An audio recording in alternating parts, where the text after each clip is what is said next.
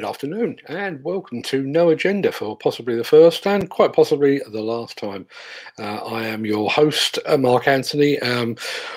Basic idea of today is just a chat. No great, as the name of the show suggests, no agenda. So there's no script, no agenda, no specific topics up for grabs. But if anyone's got any comments, post them in the comment section below, and we'll address them as we go along. Just while we're waiting for a few more people to join, it occurred to me this morning that 2 years ago today, to this very day, I was actually in Japan as part of the European Demolition Association study tour to Japan. I was there as a guest of Caterpillar. In actual fact, this time 2 years ago, I was actually on top of a mountain in Kobe, which was very nice indeed. Spent a couple of days there and then took the bullet train down to Tokyo for a continuation of the event before eventually coming back home again. Good afternoon, Nick. Good to see you here. So cut a long story short, the trip to Japan was, as I say, European Demolition Association study tour. And the idea was to get a handle on exactly how Japanese demolition contractors go about their business and how that might differ from how UK demolition or European demolition contractors go about their business. I will tell you now, I did, as a result of the trip, I actually wrote a book called The Japanese Way. If you bear with me 1 second, I will get my email address going across the bottom of the screen there. If anyone would like a copy of that book, an electronic copy of that book, then just hit that email address, send a message that just says Japan or something, and I'll send you a copy free of charge by return. There was a lot I learned about Japanese demolition while I was there. Some very strange things. One of the most outstanding things was all of the site is lined in steel plate, and as a result, all of the tracks are exceptionally clean. Not entirely sure why that would be the case. It was like they'd thumped it through and everyone had just agreed to do it. Nick, if ever you do get a chance to get over to Japan, I really would recommend it. It's a remarkable place. I'll come back to the demolition in a second. One of the things that really stuck with me, I joined the study tour about halfway through. So I arrived from the UK on my own, got to Kobe, got the bus to the hotel, and was wide awake because I'd slept most of the time on the plane. So I took myself off for a walk. Got to a set of traffic lights. Traffic lights changed to stop the traffic and to allow pedestrians to walk across. And there was maybe 20 or 30 people crossing the road. And as the light said that they could cross, all of them, and I mean all of them, did this.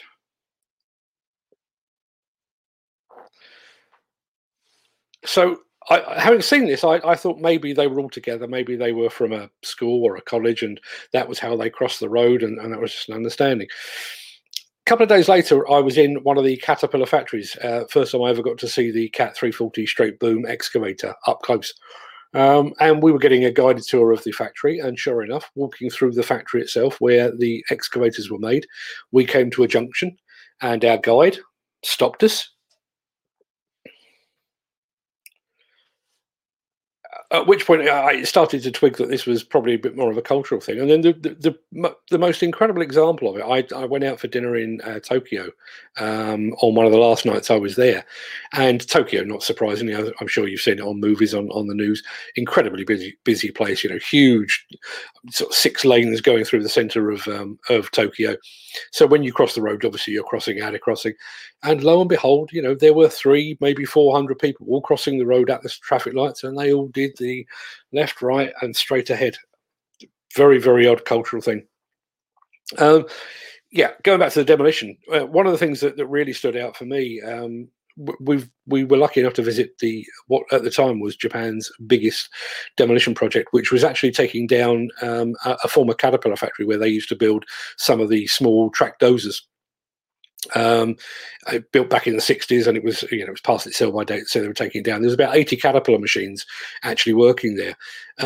All of the attachments are huge, absolutely huge. I mean, the widest opening jaws you've ever seen in your life. And that was explained because, obviously Japan is on several fault lines. They get a lot of earthquakes, so all of their buildings are built to withstand earthquakes. And as a result, the foundations are massive, hence the reason for the super wide opening jaws. And a lot of the concrete pulverizers there have an actual built-in magnet. So whereas here in the UK and across Europe, we tend to break up concrete and then go back with a magnet and separate out rebar and do the segregation that way. In Japan, it's done on an ongoing basis. So people will actually, they'll munch up a piece of, and so the concrete and the rebar is going in two different directions all the time. As I say, a completely different approach. Not sure if you've ever seen on YouTube, there is a very famous bit of video footage of a Japanese tower block being jacked down. Literally, we refer here obviously to top-down construction or top-down demolition rather. This was more a bottom-down, so the building just gradually gets lower and lower and lower. Very famous bit of footage. Well, on the final proper day of our trip to Japan, we actually got to meet the people, the team behind that project. And it turns out that not all was exactly as it seems. They did do that job, as described. That's exactly how they did it. They hydraulically jacked down a tower block.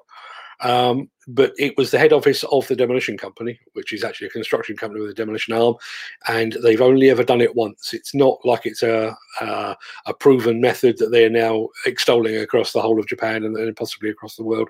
It's something they've done once, just to prove that they could, really. So as I say, there's lots more of that. Let me just flick this up again. As I say, I did write a book. It's one of those occasions where, excuse me, I'm just going to take a sip of tea. It's one of those occasions where I actually came back from an overseas trip feeling just completely inspired, partly by the country, partly by what I'd seen, but also by the people there. Just as I say, I expected Japan to be very culturally different than here, and everything that I saw proved that. To give you another example, I checked into the first hotel in Kobe. Got my room key, got into an elevator, and a young lady, air hostess uniform, got in beside me and bowed, and I'd read up enough so I knew to bow back and everything else. So she got to her floor before I got to my floor. As the doors of the elevator opened, she stepped out, she turned around, and she bowed once again. It was almost like a thank you for being in the lift with me. All these tiny examples of just the most culturally different place I've ever been. So as I say, that book is there. If anyone would like a copy, just send me an email and just mark it Japan, and I will send you a copy of that as well. While I was there, I had a spare day at the beginning of the trip, and I had another spare day at the end of the trip.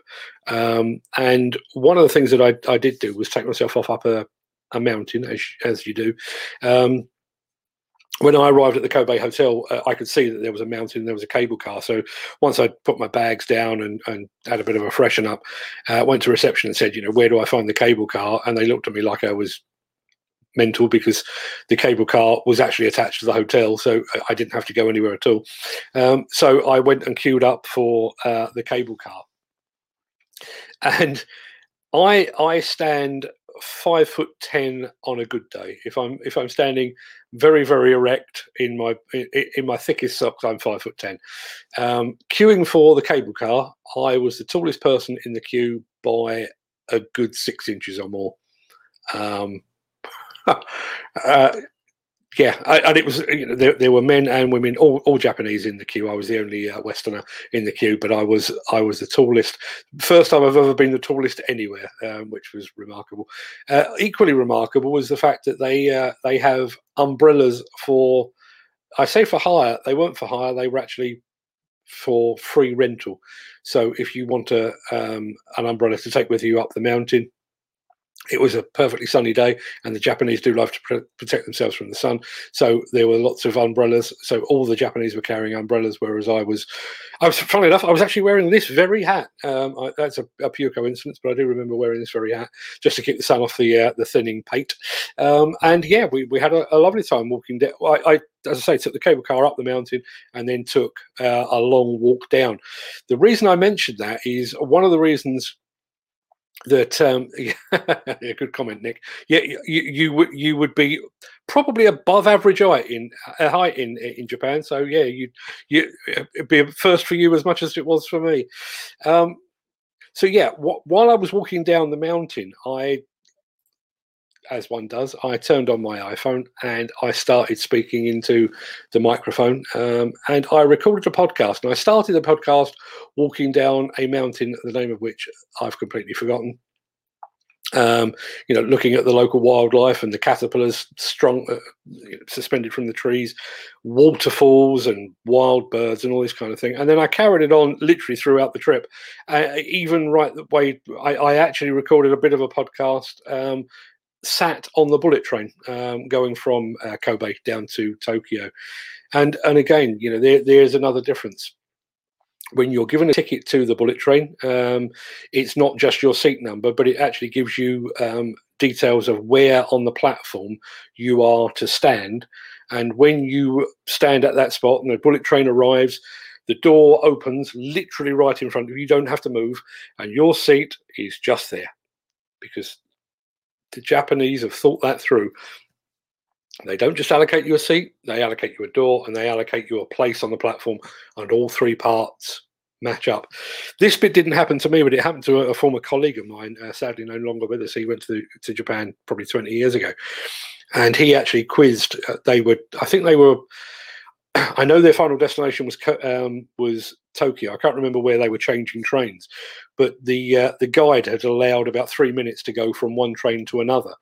And my colleague said, 3 minutes isn't very much. What if the train's late? And my colleague got the same look that I got when I asked where the cable car was. Well, this is Japan. Trains are not late. That's just not how we do things. So, as I say, I'm only mentioning Japan purely because that's where I was 2 years ago. You can get the podcast over at Demolition News Radio, and I will run the podcast thing in a minute. But as I say, if you want a copy of the book, The Japanese Way, it's predominantly about demolition and the trip, but there is a bit of sort of cultural stuff in there and a bit of sightseeing if that's kind of your thing. As I say, the podcast is called A Japanese Adventure, and you can find it right here.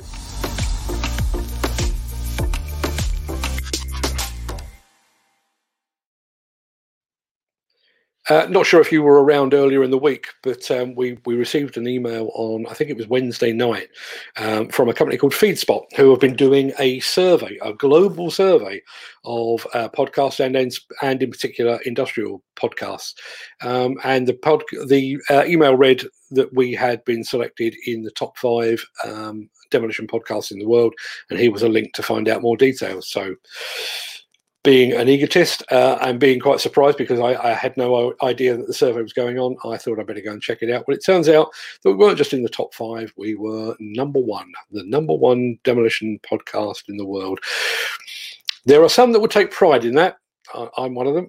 But in truth, I don't suppose there are too many. I'm aware of one that the National Demolition Association in the States does. I tend to pick that one up when I'm taking long journeys, which is how I do most of my podcasts.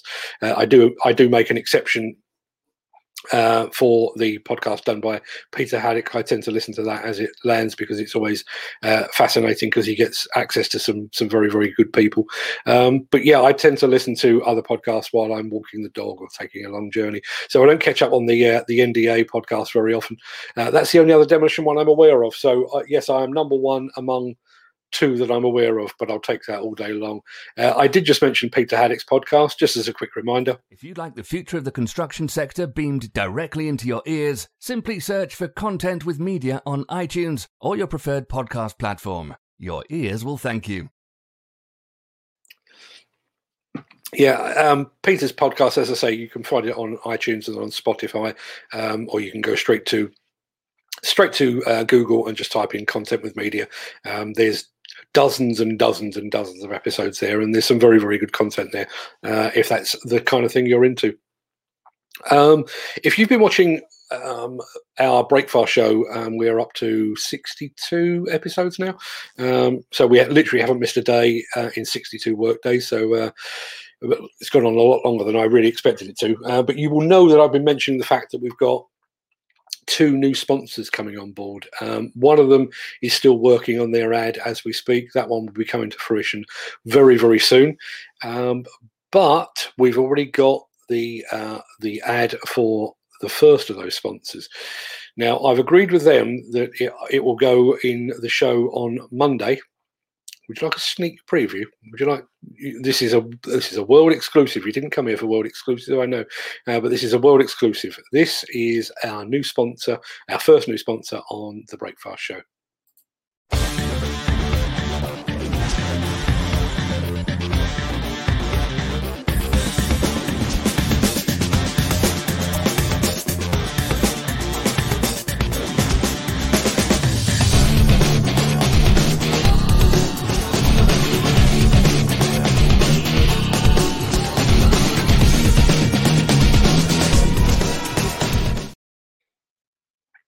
And delighted to have them on board. Obviously, I need to pay the mortgage, I need to feed the family and keep a roof over our heads. So I'm quite happy to take money off of anyone, but it's always a refreshing thing to take money off of people that have a product that you actually believe in. I've spoken to Foss and I've spoken about Foss on a fair few occasions now. Obviously, they do some very fancy lighting systems. They've got a new product coming. Watch this space. I think it may even drop on Monday. They're keeping it very close to their chest, but I've had a very quick sneak preview, and it does look like a proper game changer, actually. So keep an eye out for that one. But as I say, Foss coming on board as our first sponsor. I'm still keeping the other one under wraps because it's still maybe a week or so away. But it will be nice, as I say, 62 episodes in, for the Breakfast Show to start to earn its keep. The biggest thing from my point of view is the fact that it will allow us to invest. Obviously, I can give my time free of charge. I'm sat in front of a computer anyway, so that's no great shakes. It is scripted, so I did spend quite a bit of time doing that and doing the research, but that I don't worry about that too much. But it's things like coming up with video transitions and making sure that the audio and the video equipment is up to date. And I could probably do with a new computer, although I'm fighting it because it's just another system to learn. So as I say, it's really a case of reinvesting, and that's one of the things that's been really refreshing from Foss and from our other incoming sponsor, is the fact that they've recognised that we're trying to do something very, very different by broadcasting the news rather than writing the news, and interacting and engaging with you people that are out there watching this right now.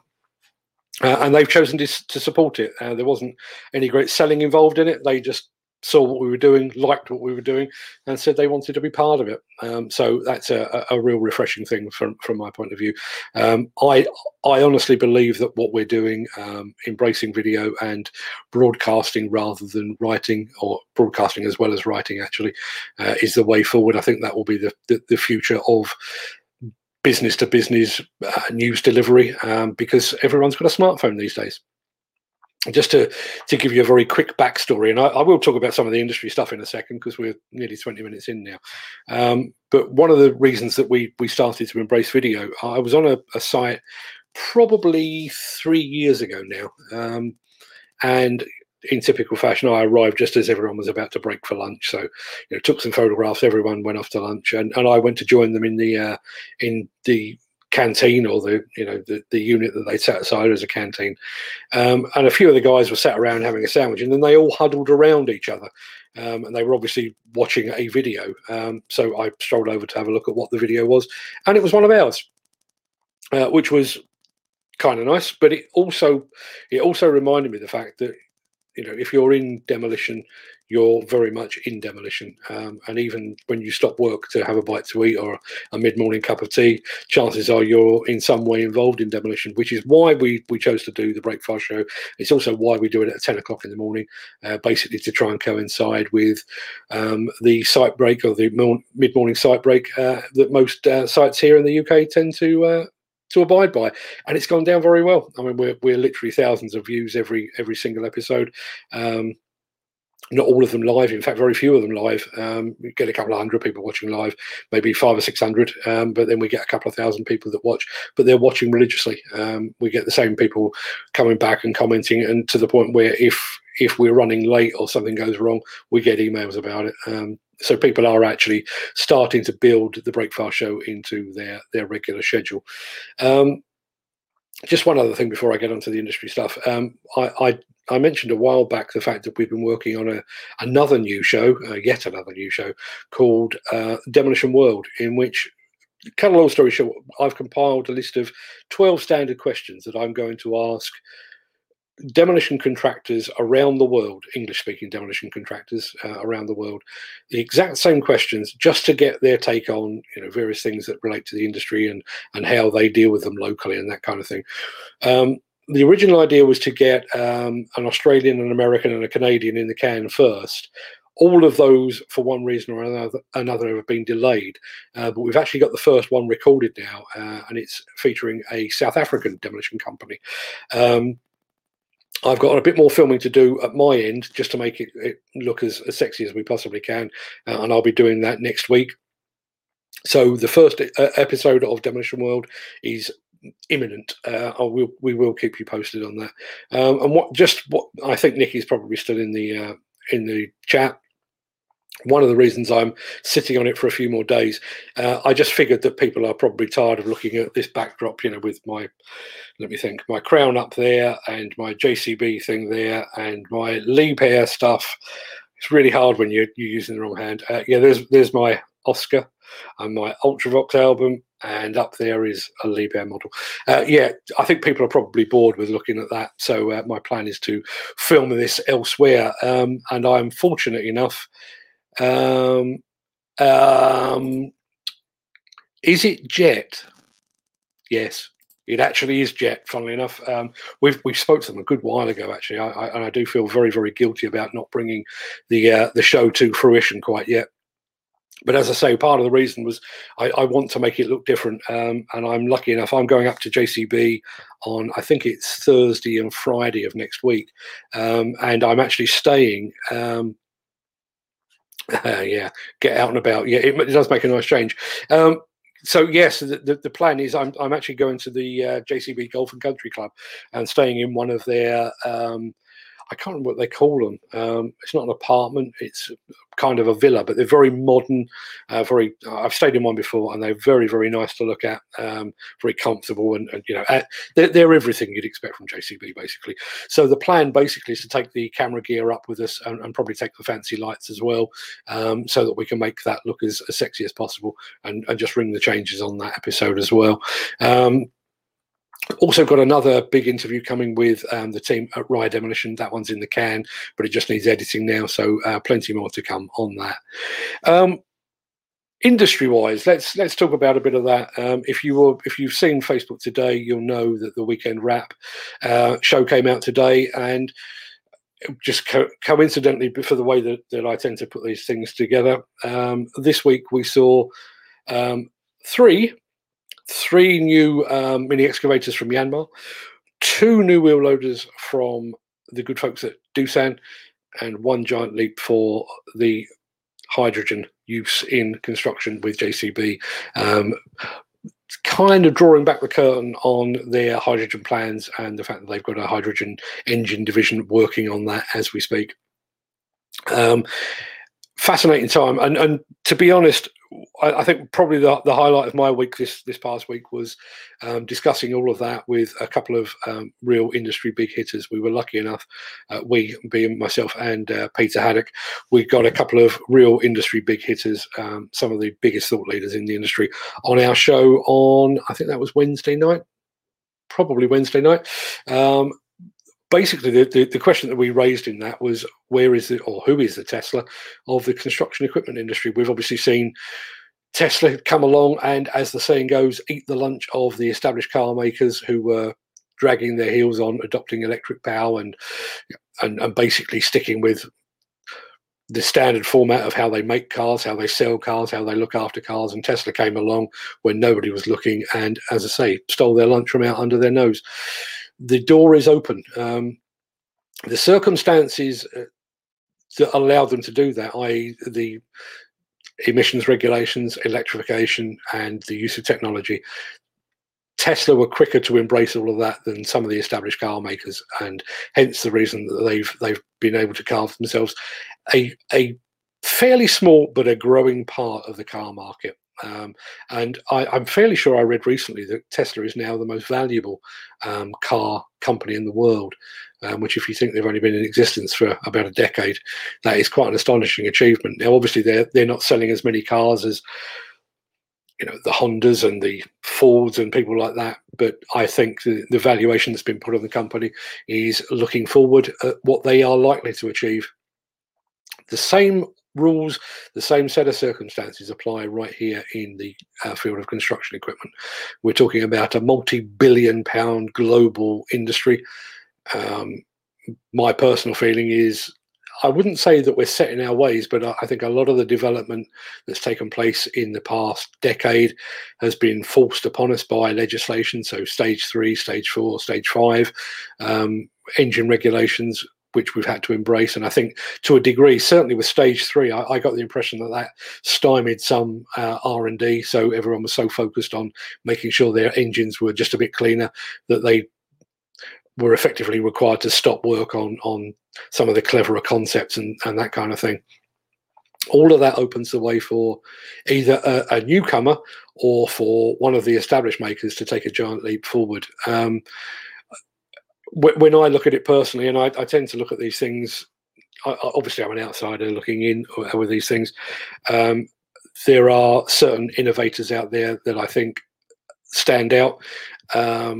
I think to a degree, one of the biggest innovators, although they are at the compact end, Wacker Neuson. I think Wacker Neuson are doing some incredible work with electrification and the way that they are building machines. I mean, things like sort of self-leveling mini excavators. They're thinking outside the box. They're doing some very, very clever things.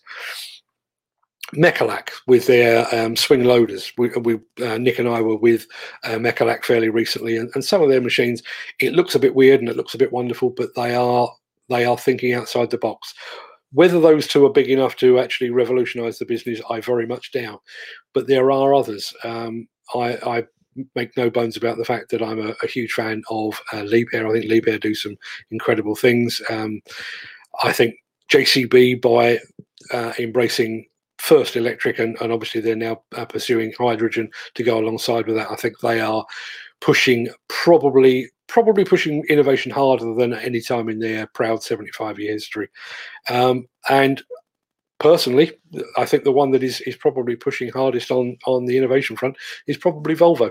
It seems like every passing day, Volvo come up with some new innovation or other. Peter, my co-host, co-conspirator and co-founder of the Construction Collective with Nick, has been lucky enough to work alongside the people at Volvo and at SMTGB here. And one of the things that he was discussing on our show on Wednesday was their autonomous haulers. And not only have they rethought the idea of dump trucks to take away the operator and subsequently take away the cab in which the operator would normally sit, they've rethought the way that material is moved. When you look at the big autonomous trucks that the likes of Caterpillar are producing very, very successfully, they are huge, 300-ton payload and beyond. What Volvo are doing is lots of smaller haulers. Smaller haulers. Volvo, if you're watching, feel free to use that in your advertising. Smaller haulers. They're basically, and Peter, I think, described this probably better than I could. He said that these are they work like worker ants. So it's not just one big animal doing all the work. There are dozens and possibly even hundreds of animals. And when you think about that from the fact that they're electric, so you can take some out and charge them. The others will carry the load. If you think about repair and maintenance, so you can take one or two or more out of the fleet, but the fleet will continue. And it as I say, I'm blown away by some of the things that Volvo are doing. I think they're a very, very forward-thinking company. They are very, very much on the drive for electric as well. And as we reported this week as well, they've got their first hydrogen fuel test cell. So they are putting their toes in the hydrogen water as well. So we're very interested to see what that all throws up. And I mentioned earlier the fact that I was inspired by my trip to Japan to come back and write a book. Haven't got quite that carried away this time, but as a result of our discussion with Alan Berg and Carl Gustav Göransson on Wednesday night, I actually sat down here on Thursday morning and just blitzed a long form article, which is currently sat on Medium as we speak. I tell you what. I'm just talk amongst yourselves. I'm throwing open another screen, trying to look you in the eye while I'm doing something completely different. Let's have a look. Can I get that? I'm just trying to grab the link for that. If I can, I should, all things being equal. If you're looking at the comments now, you should be able to see the link to that article. It's not published yet. It doesn't go out until Monday, but we're all friends together here, and if you would like to see it, you can get first stab at it. It's on the same subject, and one of the things that I wanted to pick up in the article, and I think one of the things that inspired me was, and Nick, I'm going to throw this over to you. I'm in the privileged position. I've been doing this for sort of 32 years, and I'm in the privileged position of seeing a lot of new products literally as they land.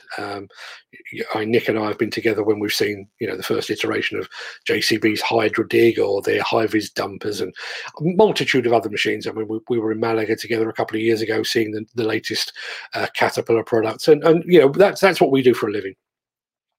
But I was thinking about it. I was thinking about it as a result of that discussion with Alan and Carl Gustav on Wednesday. And I don't actually think that in my 32 years of doing this job, I've actually seen a new type of machine. And Nick, if you can point out one, I'd love to hear from you, and it will prove everything that I've written completely wrong and baseless, which wouldn't be the first time. But everything. When you think about it, I mean, I hand on heart, I would say that the Hydra Dig was one of the most innovative products that I've seen in quite some time. But when you scratch the surface, it is ultimately a wheeled excavator, and we've had those for decades. The High-Vis dumper from JCB, it looks markedly different, but it is just a dumper. We've seen electric mini excavators. Fantastic, but they are just mini excavators that happen to be powered by electricity.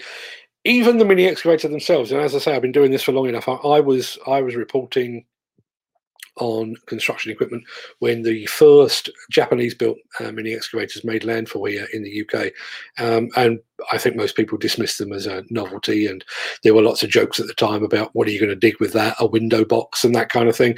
Well, lo and behold, they're selling in their thousands. There isn't a proper rental fleet worth its salt in the UK that doesn't have one or more mini excavators, so they're very much caught on.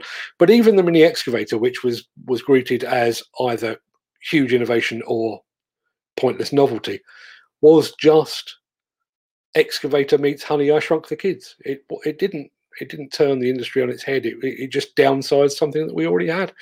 So my take on all of this is there scope? Is there scope for something completely new in the field of demolition and construction equipment? The link to the article is down there, and I've not got it in front of me, so I'm going to do this completely from memory. But I had a chat, sadly a guy that is no longer with us, a guy called Richard Comley of Comley Demolition down in Hampshire. Richard was a lovely guy, and I'm not just saying that because he's no longer with us. He actually was a lovely guy. And we were chatting one afternoon about this, that, and the other. And one of the things that he pointed out to me was the fact that demolition equipment and construction equipment borrows a lot from Mother Nature, and when you think about it, it really does. You think about, as I've put in the article, if you show a photograph or show a high-reach excavator to a child, they will either suggest, "Oh, look, it's like a giraffe," or more often they will say it's like a dinosaur, and I can see their point. If you think about a shear, a demolition shear, it looks a lot like a parrot's beak. All of that is true, but then think about that, because ultimately what we're talking about here is a compromise. think about a parrot's beak. A parrot's beak was designed to eat seeds and nuts. It wasn't designed to consume concrete and steel, and yet that's what designers of shears expected to do. And if you think about, let's say, a giraffe, I have no idea how tall a giraffe is. Let's say it's 20 foot tall. That's fine. I mean, it's cumbersome, but it's 20 foot tall, and that's fine because it's the food that it eats is 18, 19, 20 feet off the ground. I get that. But what if their food was 80 feet off the ground or 100 feet off the ground? Would Mother Nature have said, actually, what we need for that then is a giraffe, but with a really, really, 10 times as long a neck? Probably not. And yet, when you think about a high-reach excavator, or think about an excavator. The name excavator, the clue is in the title. It was designed originally to excavate, to dig below grade. And yet here we are 30, 40, 50, 60 years later, and we've got excavators that aren't digging down. They're now that way, and they're 70 meters straight up. If we gave the excavator designers of the 1950s and the 1960s an indication of how they might ultimately be used for demolition of 20, 22, 24-story buildings, do you think they'd have come up with the same design that they did? My personal opinion is that they probably wouldn't, and that machines that we've got now are a compromise. I will throw this up on the screen. You're dead right. It's good that you echoed my point about Wacker Neuson. As I say, they are one of those companies that do really think outside the box, and some of the stuff that they do. But a dual view dumper, it's a clever dumper, but it's a dumper, and so it goes on, and all of that goes back to my point about Tesla and the door potentially being open. We've got a perfect storm. We've got electrification or hydrogenization, which is a word I need to learn to say. We've got a switch in the use of fuel. So that's replicating the situation with Tesla. We've also got a greater abundance of technology than we've ever had. We've got advances in materials. So we've got materials that are stronger and lighter than anything we've ever had to deal with before. So the door is open for either an existing manufacturer to take a giant leap forward and possibly gain a bigger slice of the market, or that door is open for an interloper. And one of the points that came out in the discussion on Wednesday, and it came out in the article that I wrote subsequently, was the fact that we tend to look at technology from a recipient's point of view. If you're a machine operator, you've got your displays in the cab and that kind of thing.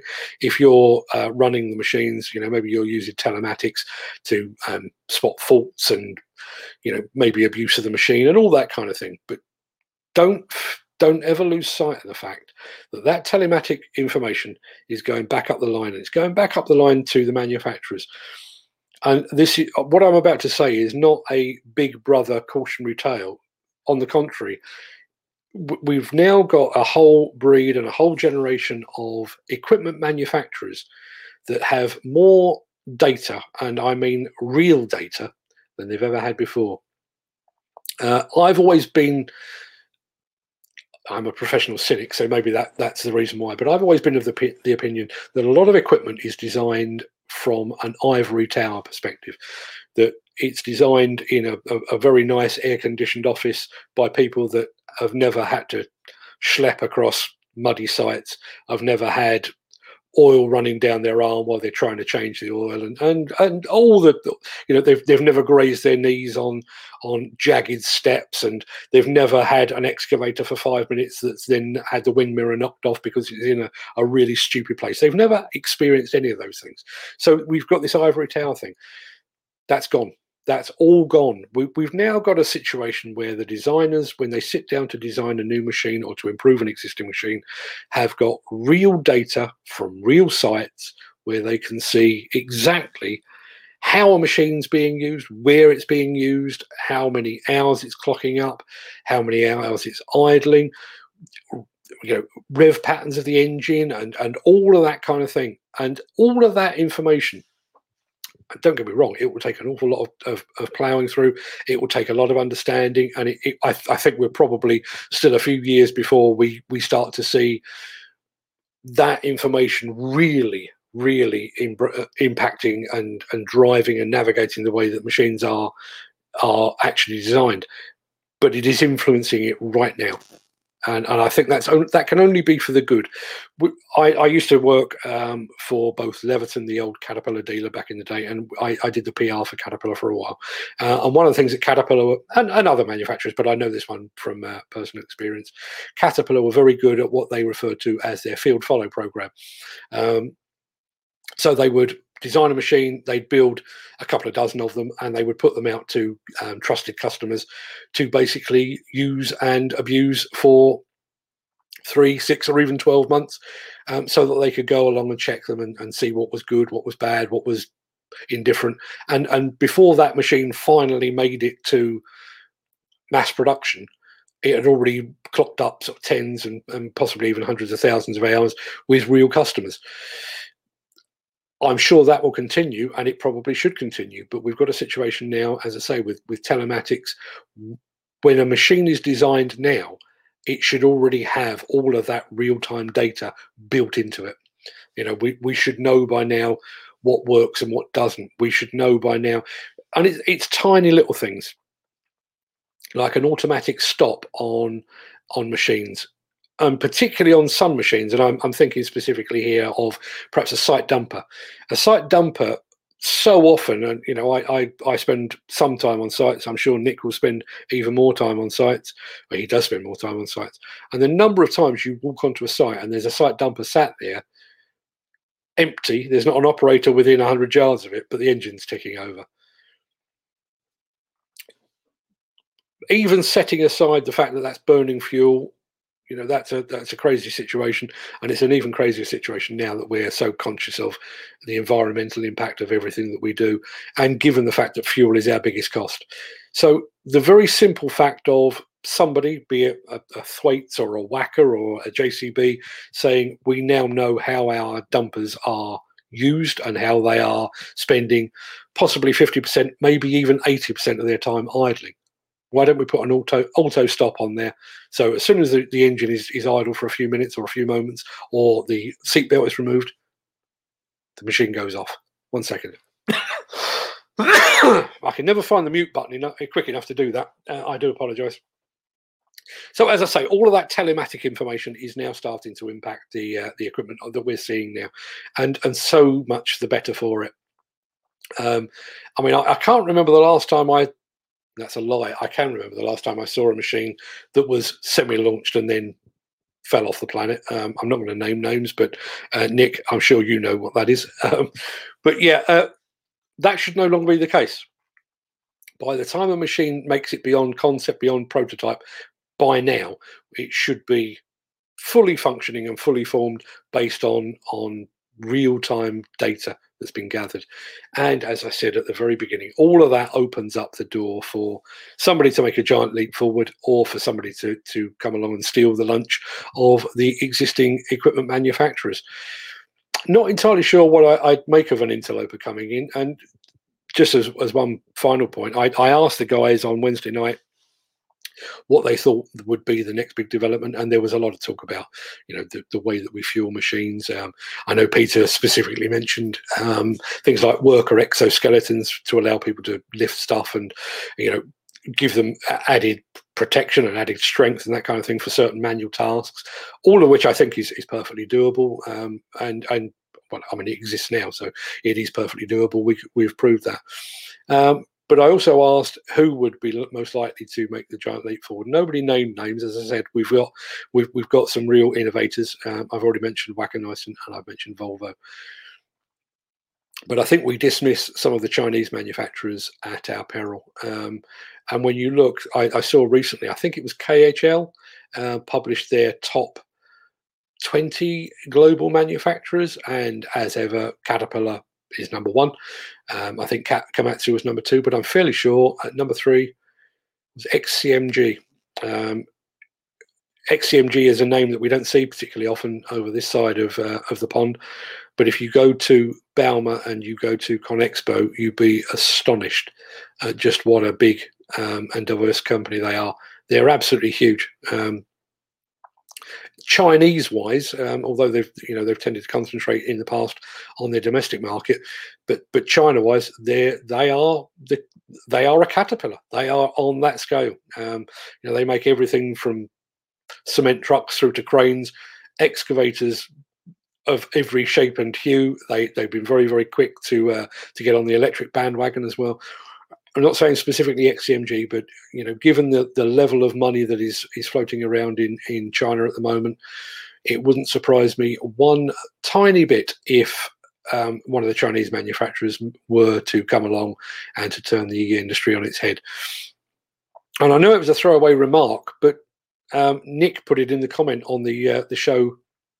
I keep saying it, I'm fairly sure it was Wednesday, but I will post a note or a link to that. But he made the note: what's to stop Tesla actually making the leap? They've already got better battery technology than pretty much anyone. If Elon Musk were to discover the fact that there's more billions to be had by using his battery technology to dig holes and demolish buildings, what's to stop him? I'm not necessarily suggesting a Tesla construction equipment range, but would it really be beyond the wit of man for Tesla and Caterpillar, if they're American, or Case, or John Deere, to form some kind of joint venture to propel that? Who knows? Who knows? If that happens, if anyone from Tesla or Caterpillar or both are watching right now, and you decide that's a good idea, try and cut me in on the profits, because as I say, we're only sponsored by 2 companies at the moment, so the coffers are fairly bare, and I'm sure that would make somebody a nice fat fortune. Actually, I think that's probably going to do us. We've been going for 3/4 of an hour. I will recap very quickly on some of the stuff that we did earlier. So if you would like to get a copy of the book, The Japanese Way, as I said earlier, just send me an email to, let me think, where do I find my email address? My email address is there. If you'd like to send me an email to that address, it's markanthony1965@gmail.com, and I will gladly send you a copy of that book free of charge. It's only a PDF version because all the paper versions have sadly sold out. Probably should have put that one on Amazon now with the benefit of hindsight, but we didn't. We do have some other books over on Amazon if you're that way inclined. Funnily enough, just while we're on the subject of Amazon, you might think that a JCB digger and an iPad have very little in common. You'd be wrong. Check out why JCB is the Apple of the digger world by Mark Anthony, exclusive to Amazon. As you can probably tell, this is this is something that fascinates me quite a bit, because it's something I've touched on before. That book, Renaissance: Why JCB is the Apple of the digger world. It is a fairly tongue-in-cheek title, but what have we got? Let's say I've got another 10 minutes and then the hour's up. So I'll regale you with the tale. So I went to see the launch of the Hydra Dig. Nick Drew was there. Nick Johnson was there. All the usual suspects from the construction equipment press were there. And one of the things that struck me about the Hydra Dig when I first saw it was the fact that JCB had taken a proven concept, the wheeled excavator, and had made it sexy and aspirational and kind of cool. And it struck me at the time that is precisely what Apple does. Apple didn't design the MP3 player. They didn't design the tablet computer. They didn't design the smartphone. They didn't design wireless headphones or smartwatches either. But what they did do was come along a few years later, take all of those products and make them much, much, much better. Made them sexy, made them cool.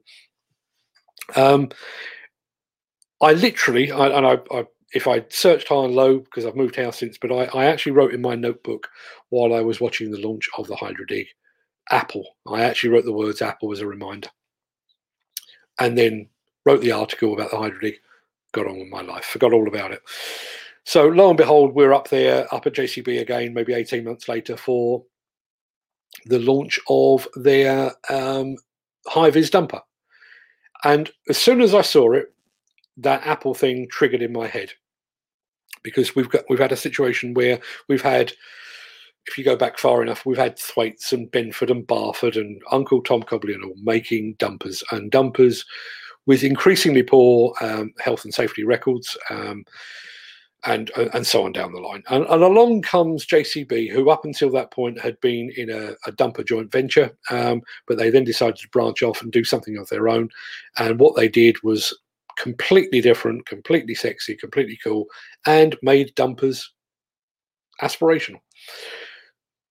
So I left that and basically came away, and I decided to sit down and write the book that I've just advertised there, the Renaissance: Why JCB is the Apple of the Digger World. So I wrote the book. I got my son to design the front cover, which no, in actual fact, it's not the front cover; it's the back cover. There is an Apple logo, and if you know the Apple logo, there's the apple with the bite taken out of it. Well, he's basically taken that Apple logo, and he's got a JCB machine taking that bite out of the apple. So he designed that, and he gave it to me, and it was on my phone. So the final leg of writing that book was that I asked to sit down and speak to their Chief Innovation Officer, Tim Burnhope. Tim very kindly agreed. Smashing guy, very welcoming, and set aside the time for me to do that. So I went off up to JCB. I will bore you some other time with the fact that I had actually a car crash on the way up there, but that's a whole other story. But I got up there and I told them that I was writing a book, but I hadn't told them what I was writing about. And as part of my visit there, they took me into their innovation center, where they've got this huge, like, Minority Report screen. It's probably 50, 60 feet long and maybe 20 feet high. And they have these huge displays. And Tim was talking me through the development of the HydroDig and of the high-vis dumper and the Teleskid and a bunch of other products as well. And he said at one point, it wasn't a formal presentation, so he wasn't off the script or anything like that, but he basically said the fact that, JCB are, they are very adept at looking at products. How could that be better? How could we make that? There is a famous quote about Joe Bamford: never content, never satisfied. There's always something we can make better. And that very much is the ethos at JCB. And Tim Burnhope specifically mentioned the fact that they had borrowed that Apple ethos, and that was their plan. We're going to look at every product that we make and that other people make, and we're going to make it better. At which point I pulled out my iPhone and I said, I can't believe you just said that, because the book I'm writing is called Why JCB is the Apple of the Digger World, and I showed him the logo. At which point we both had a good giggle, because we'd obviously both picked up on exactly the same thing. That book, it was written as a result of the HydroDig, the Teleskid, and the high-vis dumper. So as a result, it is probably 3, maybe even 4 years old. But it's cheap as chips. I think it's about £5. And if you're into construction equipment, you might like to grab yourself a copy of that. Just search for Why JCB is the Apple of the Digger World over on Amazon. And yeah, we'd love for you to get a copy. That probably does us 53 minutes in. I wasn't expecting to go this long, but I'm glad I have, and I'm glad people were here to listen. I didn't know whether anyone was going to turn up. Couple of things for next week. Obviously, I'm back here on Monday. Monday morning, 10 a.m. for the Breakfast Show. I'll be here all week. I think it's the Friday show will probably be pre-recorded, because myself and Nick and Peter Haddock will be up at JCB at long last. Over the past 20, 30 years, I've been at JCB twice, sometimes 3 times a year, to look at their latest products. I've not been there since August last year, and even when I did go there, that was socially distanced and very much under wraps, and it was get in, do a job, and get back out again. Whereas this one, we're actually get some hands-on time, some Nick Drew stick time. I tend to stand back and let Nick do the driving, and I was going to say I take the photographs. I don't even do that. My son Fred takes the photographs and shoots all the video. So I stand around and try not to look befuddled, which is my natural state. So yeah, as I say, the show on Friday will probably be pre-recorded, because at the time you're watching that, I will be traipsing around a quarry looking at JCB excavators, hopefully in the sunshine, and my fingers are crossed for that. But that will do us for today. As I say, really appreciate you turning up. I don't know when I'll be doing another one of these. To be put, cards absolutely on the table. I'm here today purely because my wife has decided to work on a Saturday. She doesn't work every Saturday, so maybe I'll just do this every once in a while when I've got the house to myself. And maybe, just maybe, I may even do this over on Instagram, where we've got our biggest audience. We've got tens of thousands of followers here. We've got 100,000 plus over there, so I probably should have done this over there. The only problem with doing it over there, obviously, is the fact that I can't bring in bits of video and clips and photographs and all that sort of stuff. So I've babbled for long enough. What can I play you out with? I tell you what, if you were here earlier, you already know this. If you weren't here, starting on Monday, we have a new sponsor of the Breakfast Show, and it is those fine folks who are illuminating the way, a company called Foss. Here's what they're up to.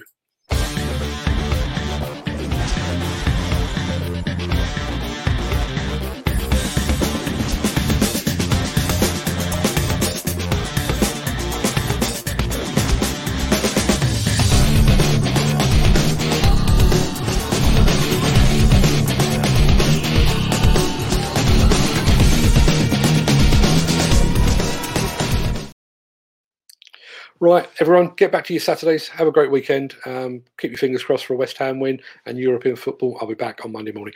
Till then, have a great time. Have a great weekend. Stay safe. Look after yourself, your family, your friends and your colleagues. And I'll see you very soon. Thanks for watching.